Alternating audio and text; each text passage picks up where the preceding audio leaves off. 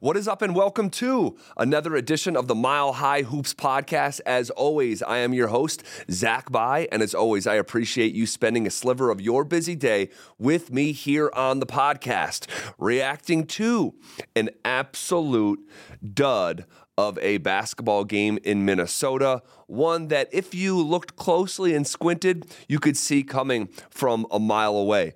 The final score, 110-89. Yes, that score is correct. 89 total points from these Denver Nuggets is one of the lowest totals that you'll see here probably for the rest of the season. If I had to bet on any game that Jokic plays moving forward, it'll be more than 89 points. That's a shockingly low total for this caliber of basketball team, especially offensively, with all the weapons and history of watching this club. This was a game that, by the way, we are not going to spend a ton of time on breaking down the actual game, but I do think there's a couple key factors to take away, big picture. And we will spend some time on it. This was a game that the Denver Nuggets were never in, and I picked the Minnesota Timberwolves to win this basketball game on the air at the end of our show. The drive with myself and Philip Lindsay yesterday had kind of cautioned myself and the listeners throughout, Wednesday afternoon and into the evening, how tough of a matchup this was going to be.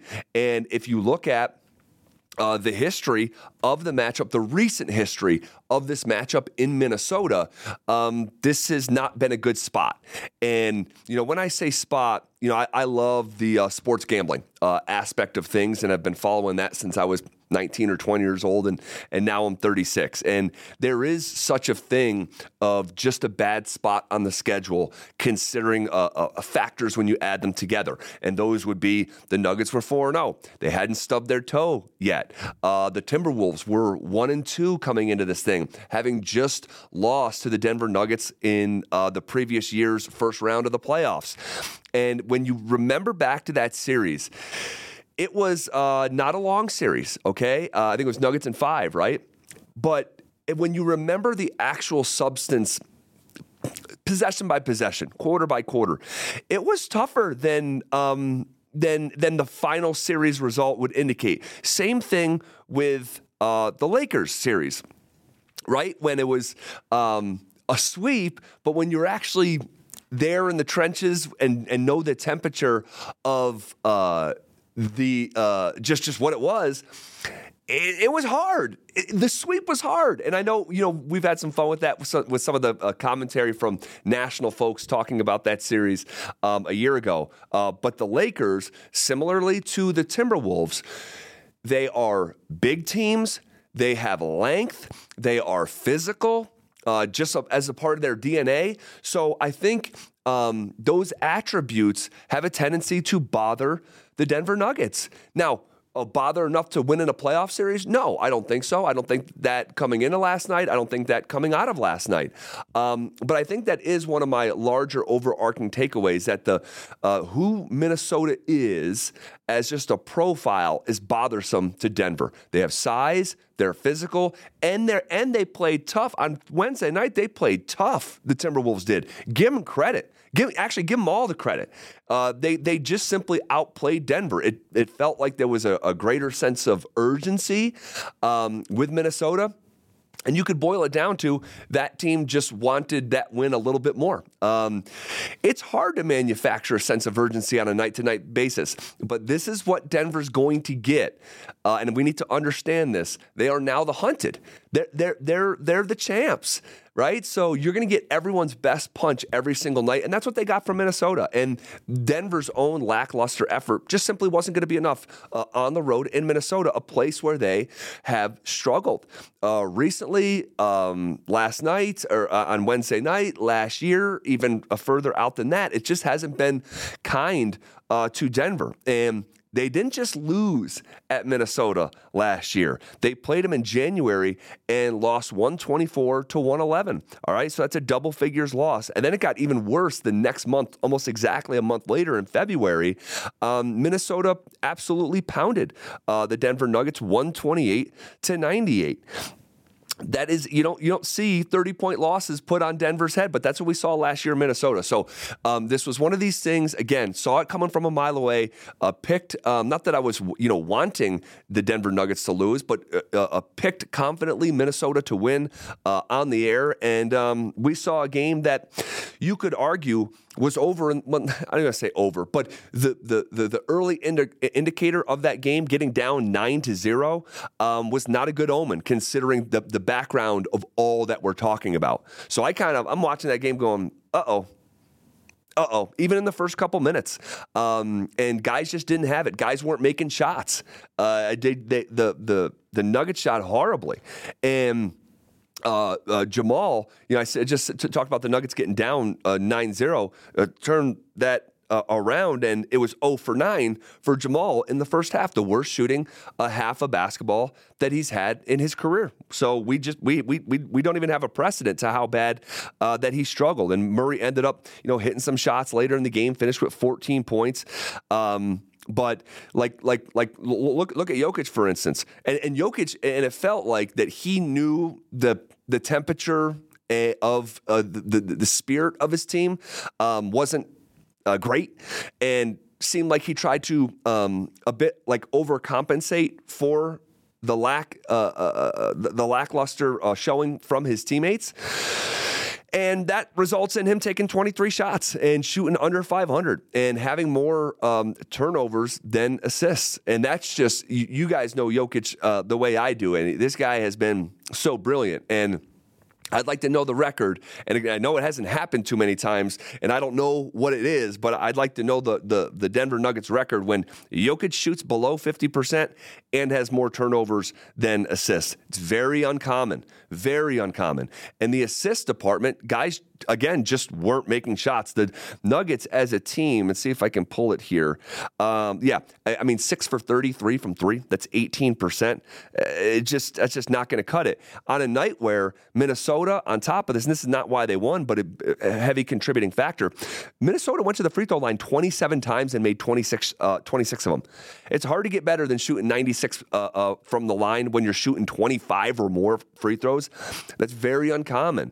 So, and then you talk about the turnovers, 15 turnovers, that led to, let me just double check the points it led to, because I know the Nuggets were, let's see, the points off turnovers. There it is. 22 points off turnovers, guys. That was 10 more for Minnesota than it was for Denver. So 16 turnovers just is too much. It's not used to, we're not used to seeing that. We're just not. Assists in the low 20s is what we saw on Wednesday night. So you add all this up, and this is why, I said I don't want to take too much time of breaking down possession by possession, because just add up the factors here. It was just not Denver's night. It was a dud of a night in a place that has been very unkind against an opponent that was highly motivated, and stylistically, styles make fights. Stylistically, Minnesota is problematic for Denver. And when you don't shoot it well and you turn the ball over and you're just playing generally sloppy and you don't have a great spirit, you're going to lose 8 out of 10 of those games, So it's one of these things where, could you might have got by with that against Utah? Yeah, earlier in the week, yeah, you can, because Utah is not who Minnesota is. But Minnesota is a good basketball team that, again, we know the history going back to Game 82, many years ago. Was that the 18-19 season or 17-18 season, whatever. But they're good, man. They're good. Jaden McDaniels, like really freaking good basketball player. Problematic defender, physical. Gobert, just being Gobert. Deterring shots. A couple blocks, yeah, but just his presence alone. In addition to Towns, and give Cat credit. Cat was a +19, and I thought he was smart, physical, battled through adversity. And then Anthony Edwards, was arguably the best player on the floor, an efficient 8 for 16, 7 for 8 from the free throw line, 24 points, plus 11 when he was out there, finishing quarters with dunks, flying around on the breakaway, knocking down shots. He's got such a bright future. And so, all in all, for me, not a huge deal. It was a spot loss for Denver. I think they'll bounce back. I think that same, how I was saying, the spot is not a good spot. I think that applies to Dallas on Friday evening, who is unbeaten and will come to Denver with the Nuggets coming off a loss. I think that's a great spot for Denver on Friday evening on ESPN, by the way. So everyone will get to watch that game with the 4-1 Nuggets against the 4-0 Dallas Mavericks. I want to check my notes here. Michael Porter Jr. Michael Porter Jr. once again really struggled. And it's hard to watch. If I'm just being frank, in his 25 minutes, he was 2 for 11. A lot of good looks, just not going down. But the 0 from 5 from 3, you remember opening night, 2 of 9 against the Lakers. He was from 3, 2 of 5 against Memphis from 3, 4 of 7 against Oklahoma City. That was the bright spot. But then 2 of 6 again against Utah, and now 0 of 5.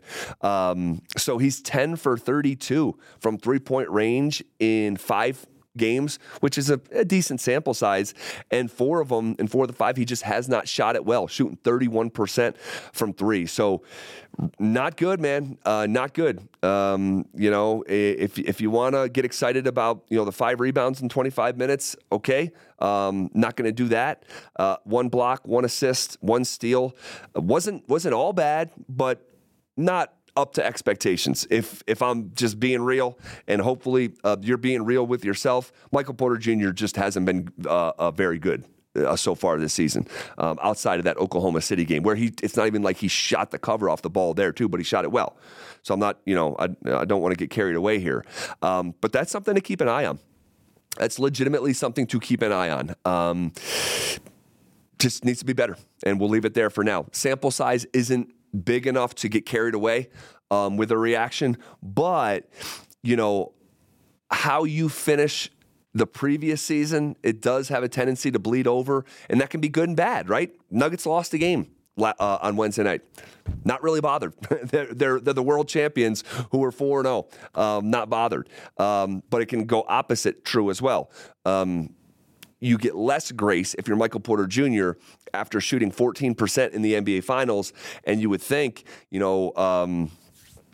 that wouldn't carry over, but it looks like it has, unfortunately. So how much of that is not playing in the preseason? I don't know.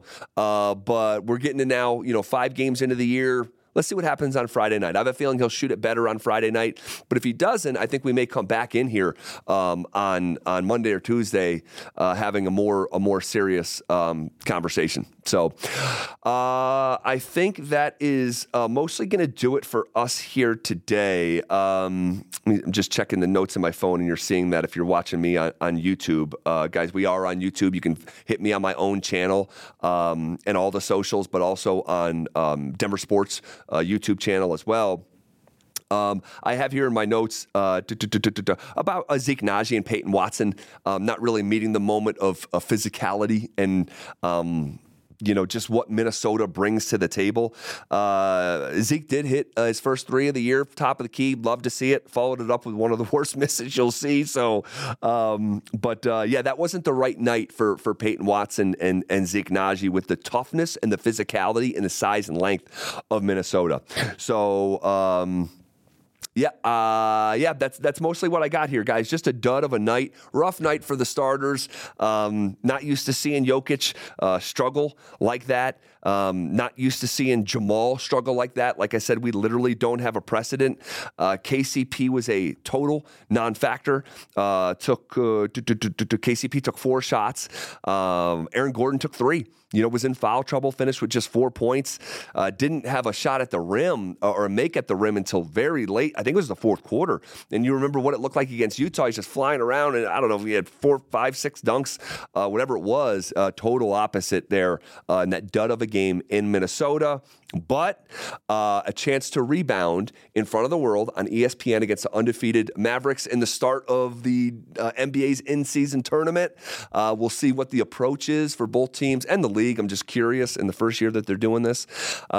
So we will leave it there for now, guys. Nuggets lost their first game. It took to their 5th opportunity to get there. They're 4-1 after 5. You still got to feel great about who this team is, and I think they'll bounce back in a big way against the Dallas Mavericks on Friday night. And whatever happens on Friday night and over the weekend, guys, early next week, we'll be back talking about it right here on the Mile High Hoops podcast.